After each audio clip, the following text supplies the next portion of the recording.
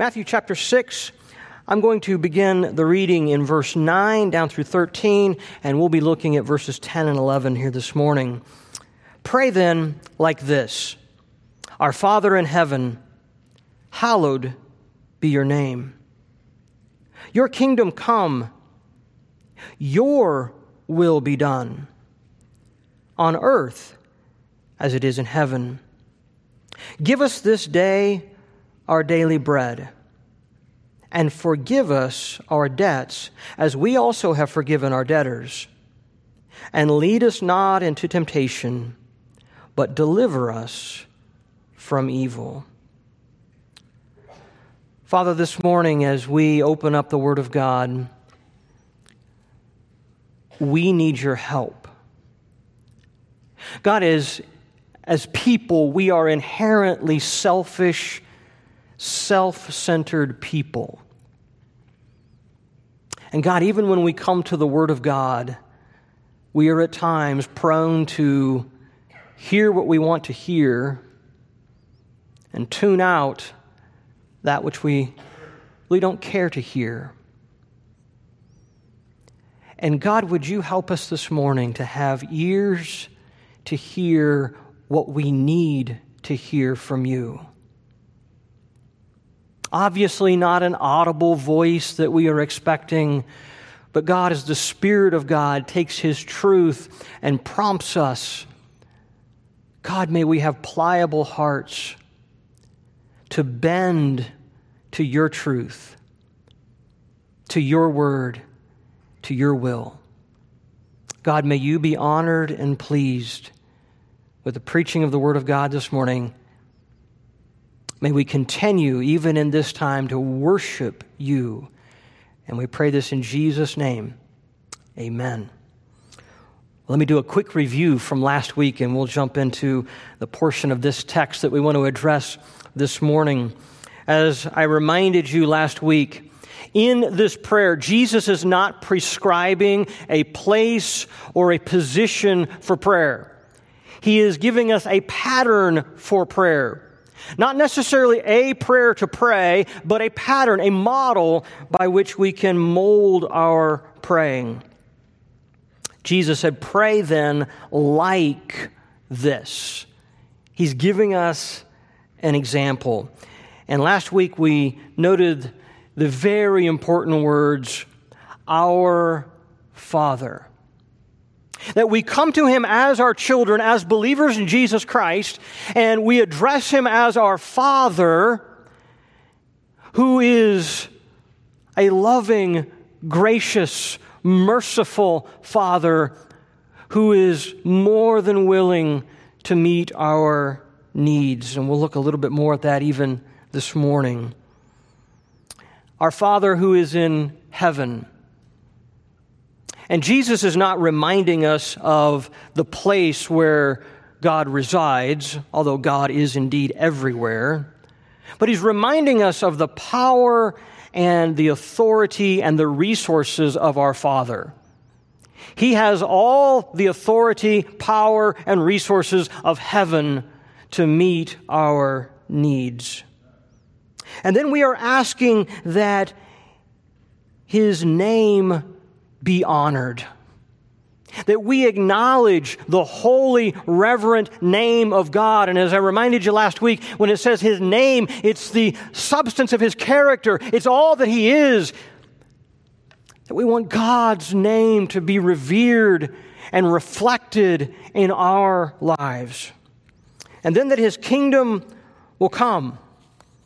That includes evangelistic praying. God, I pray that people would be saved, and that we're praying for specific people, and that God would use us to give the gospel to those folks that they might come to Christ. It is a desire for the complete rule and reign of Christ in your heart, and it is a desire that Jesus would quickly come and set up His kingdom here on this earth, which He will indeed do one day. So, as we last week realized that in Luke 11, one of his disciples, came to Jesus and said, "Teach us to pray." They were listening to Jesus pray. And they said, "Jesus, we want to pray like that." May we have that spirit this morning as we continue to learn from Jesus and, in essence, ask him to teach us how to pray. And the first point I want us to notice this morning is that we need to ask that God's will be accomplished. Your will be done. Now, when we come to God's will, and particularly this prayer, we need to realize that there is an overarching sovereign will of God. God's decrees, if you will. Those are purposes that he has that will always be accomplished. But there is a moral will of God. The commands of God, if you will, that are not always accomplished in the hearts of people.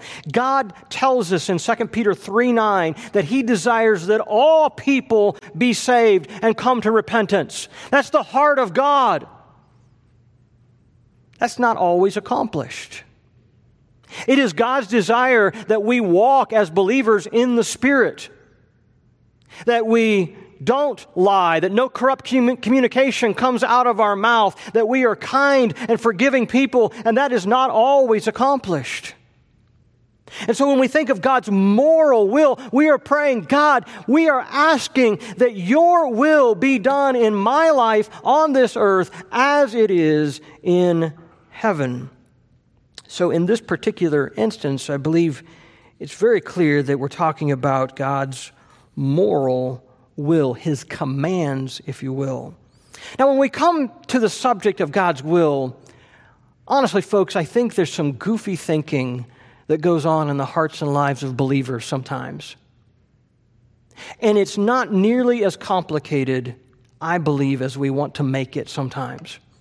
You know, I think sometimes we view the will of God or God in connection to his will almost as the divine Easter bunny. And that his will is out there somewhere and we're searching for it, we're looking for it, and it's as though God says, you're getting a little warmer, now you're getting cold.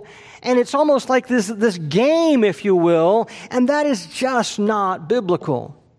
I think sometimes it's like the shell game. That God has a will and we just have to kind of follow the shell and see if we can find under which shell it really is. Or somehow that it's discovered through some traumatic experience or series of circumstances in our lives. Or maybe we even have resorted to believing this, that if I surrender to God's will, if I do what God wants me to do, my life is going to be miserable.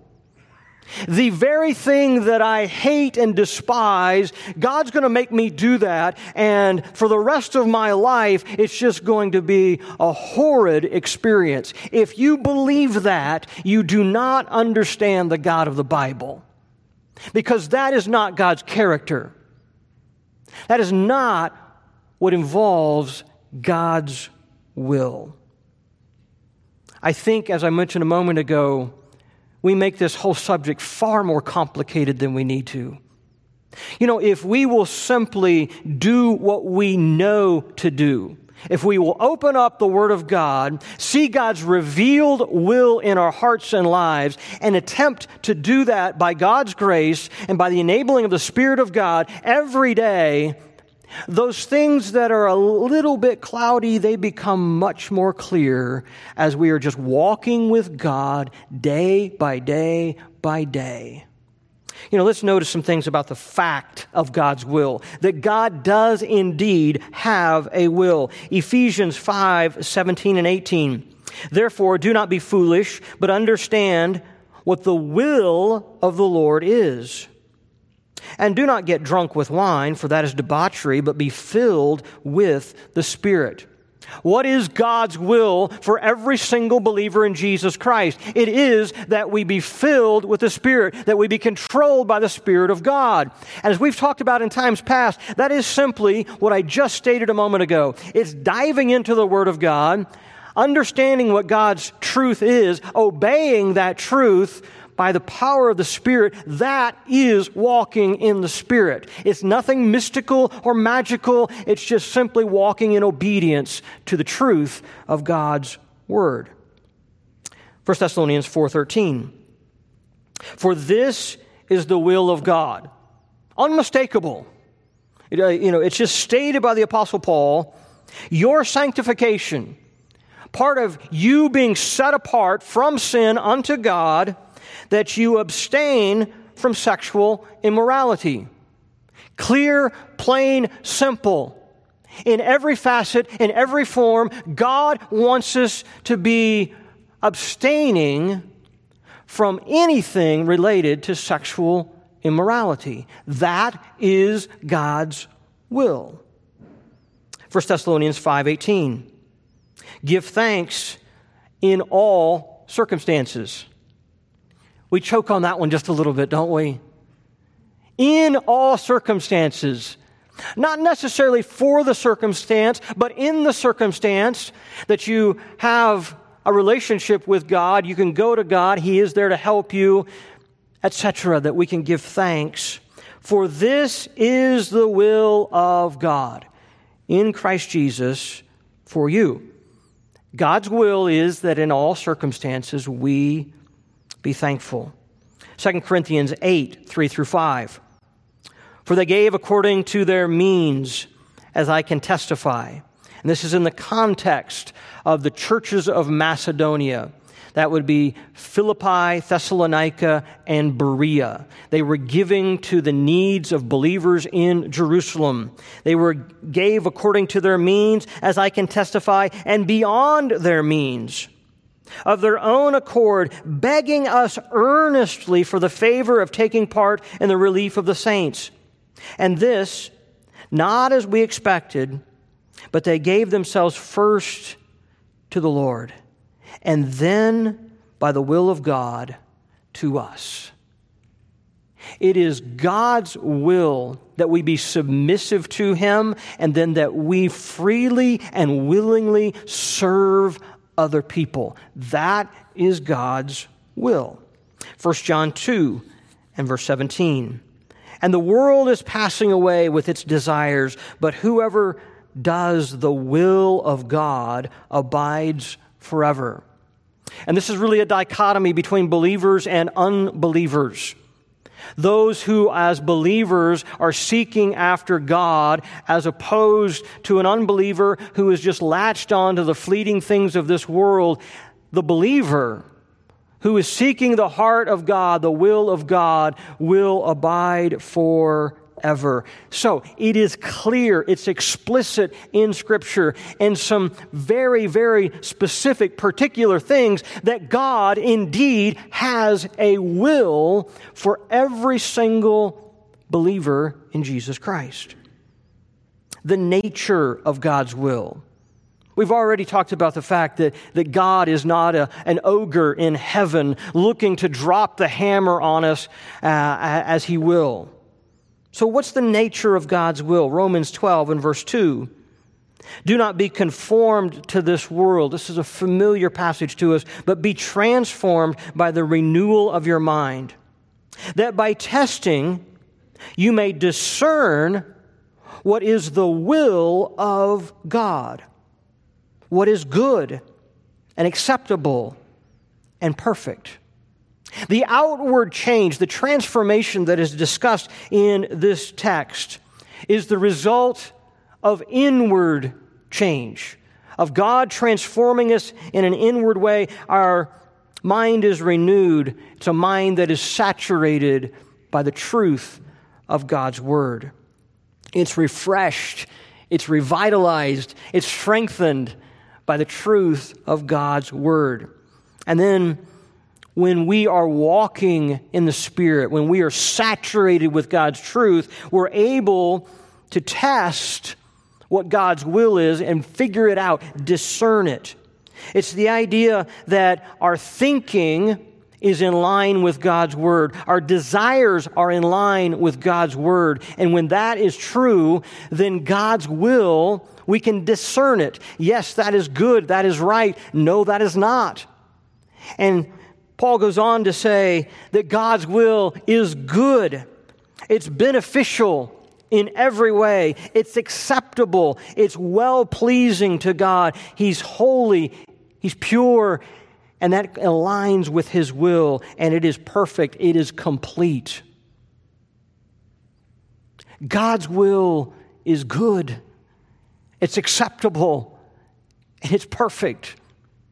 Just as a good parent desires good, right things for their children, our Father has a will for us that is good and acceptable and perfect. It's not something to run from. It's something to run to. It's not something to shun. It's something to embrace. And when you're in the middle of God's will, there is no better place in all the world to be, wherever that is, than right in the middle of God's will.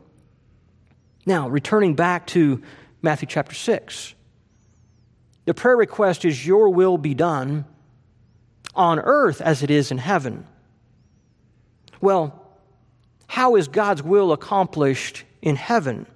And I think we could say it this way: it's fulfilled completely, joyfully, and immediately by all in heaven. That would include saints in heaven, angels in heaven. They are fulfilling completely, joyfully, immediately God's will in heaven. And just as it is being done in that fashion, we are praying, God, I pray that it would be done exactly like that in my own heart, in our church, on earth, just as it is in heaven. Now, I think we have to ask ourselves this morning, is there a desire in your heart for this? Do you truly desire God's will? As believers, we should have an ever-growing desire to do what God wants us to do, to please Him. And that really brings us to our next point this morning: desiring and knowing God's will. And there is no better example in Scripture than Jesus Christ Himself. Let's look at several passages of what Jesus said about His desire to do God's will. John 4 and verse 34, Jesus said to them, my food. He's not talking about literal food there, but we could say it this way: what I really live for.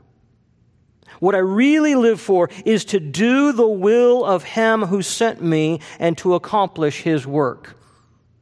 That was the heart of our Lord and Savior. John 5 and verse 30. I seek not my own will, but the will of Him who sent me. John 6:38.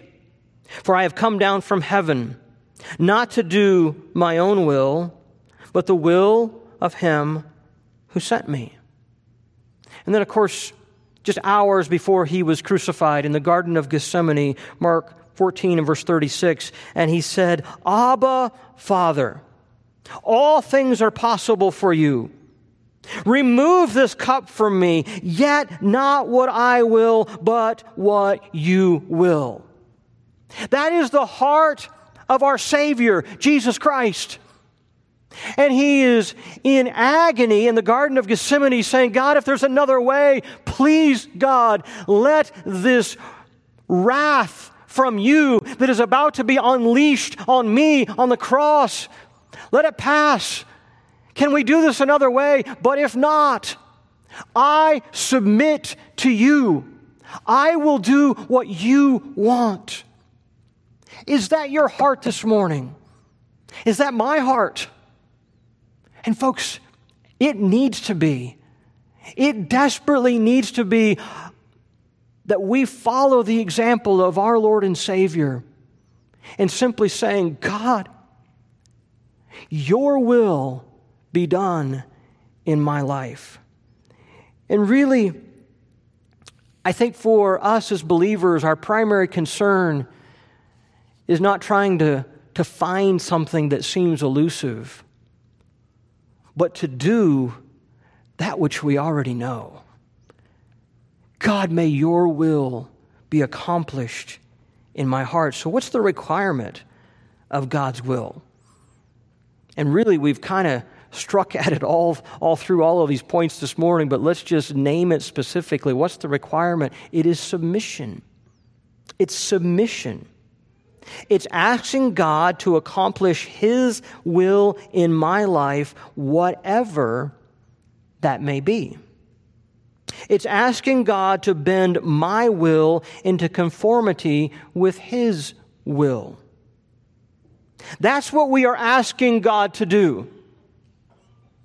God, whatever your will is for my life, I am asking that it be accomplished. And I'm asking God I'm not praying for you to change your mind, but God, would you change my heart? Would you bend me into conformity with what your will is? Now, folks, this is not fatalistic praying. It's not, okay, God, you're going to do whatever you're going to do, so just might as well get it done. And sometimes that can be accompanied with a bitter spirit. That's not what this is. But it is truly delighting in knowing what God does, He does best, and that I simply need to bend my thinking, my will, my desires to be into conformity with God. And this, folks, is a prayer of trust. It's a prayer of trust. When you know God, when you know your Heavenly Father, you know that He wants what is best for you. Now, let's be honest, though. Is that sometimes difficult for you and me? Absolutely it is. Does sometimes that involve pain and disease and heartache and disappointment and frustration? It does. But God has something that He's wanting to work out in my life and in your life. And we have to be okay with that, knowing that we're trusting our Heavenly Father to do what is right, to do what is best for us. Let's try to step through this just for a moment.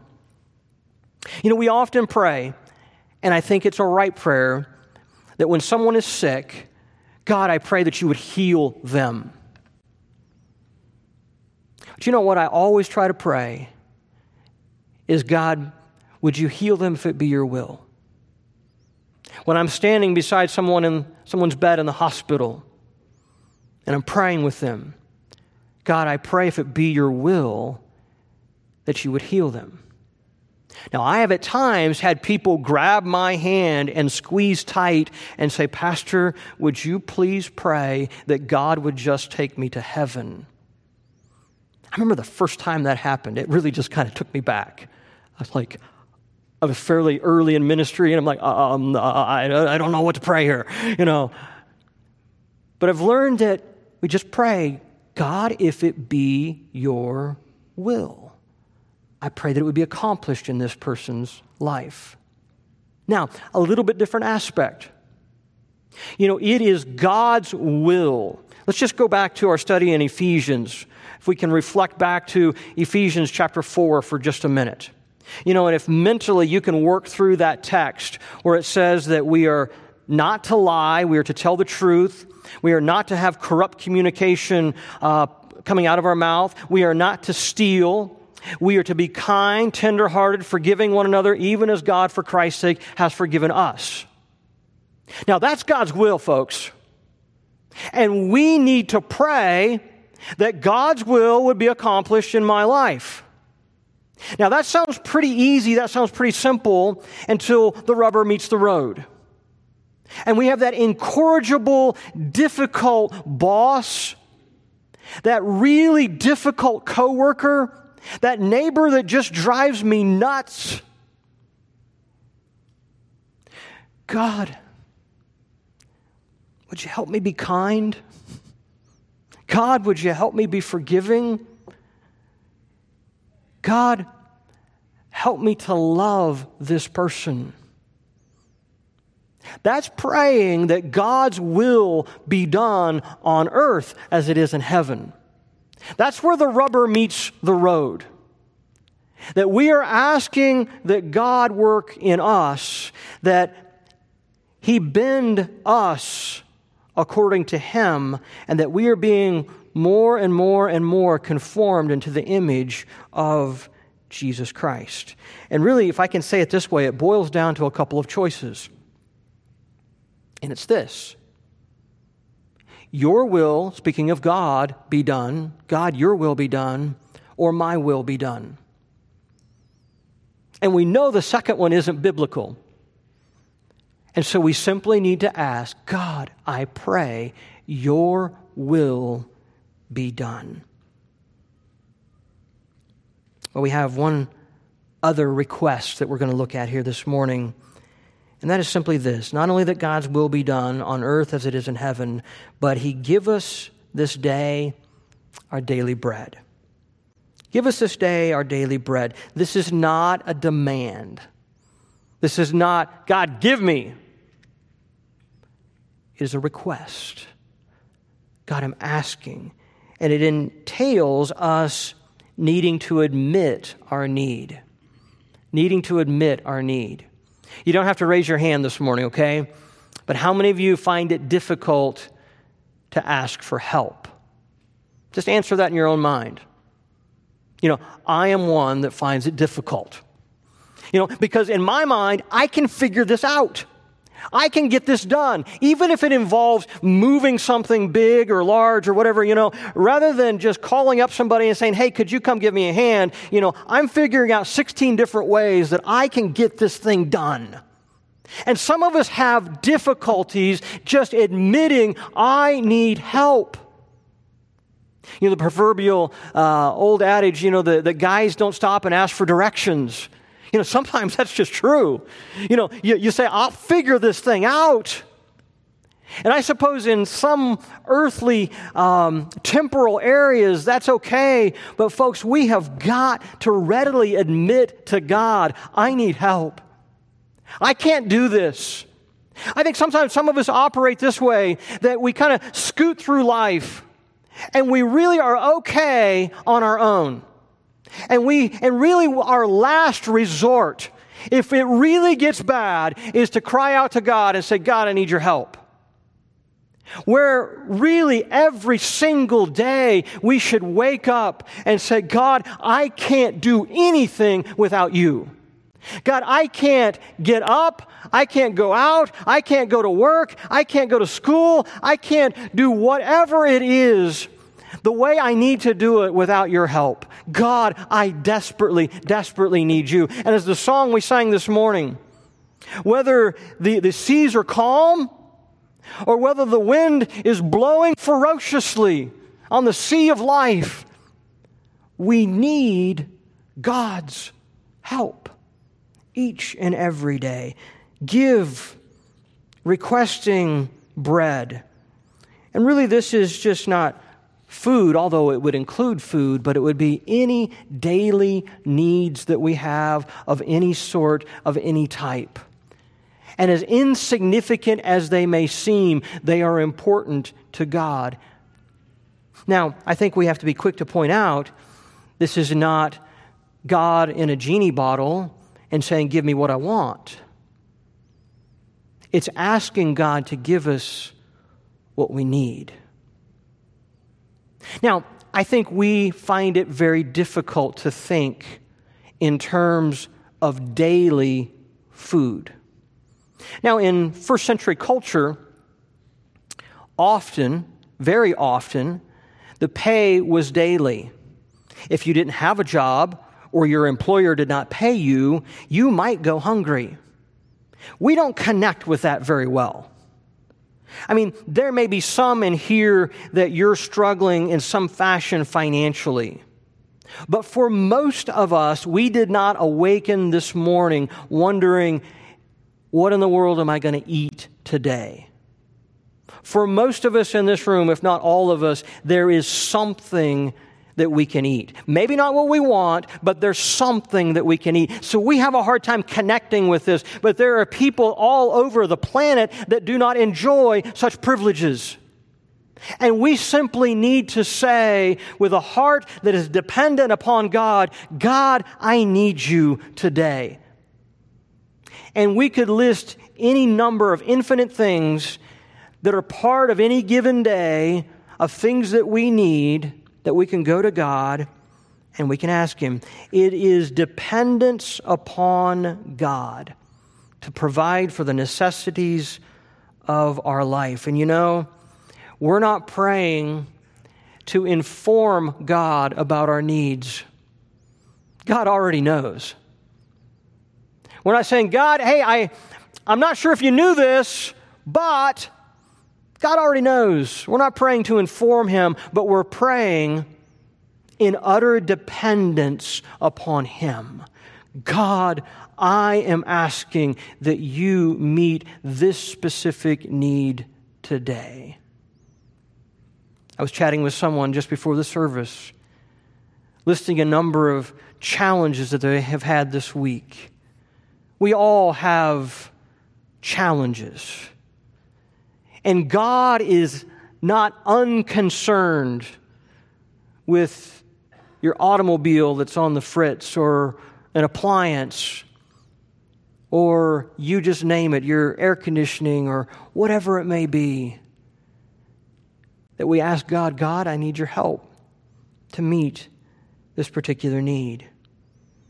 And not only do we acknowledge our need, but we need to acknowledge God as the one who can provide for our needs. You know, God will often use people by His grace to provide for our needs. But God is the one who provides for our needs. Give us this day our daily bread.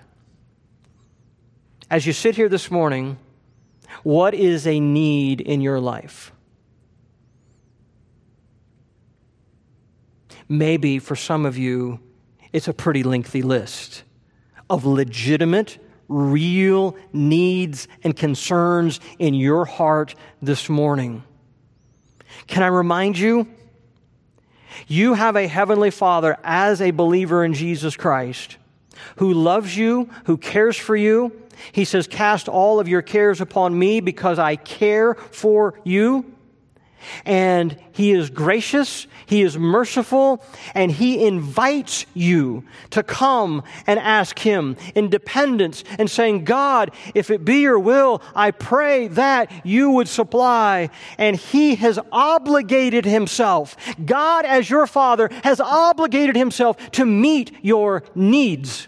Again, I underscore, not all your wants, but to meet your needs. And we need to go to Him. So, Jesus is teaching us some further things about prayer.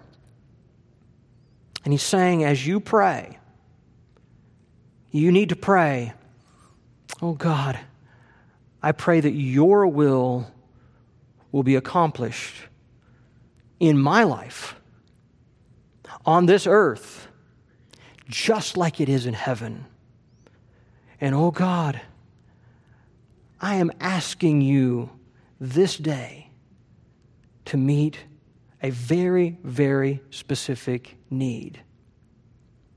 Now, let me encourage you with this.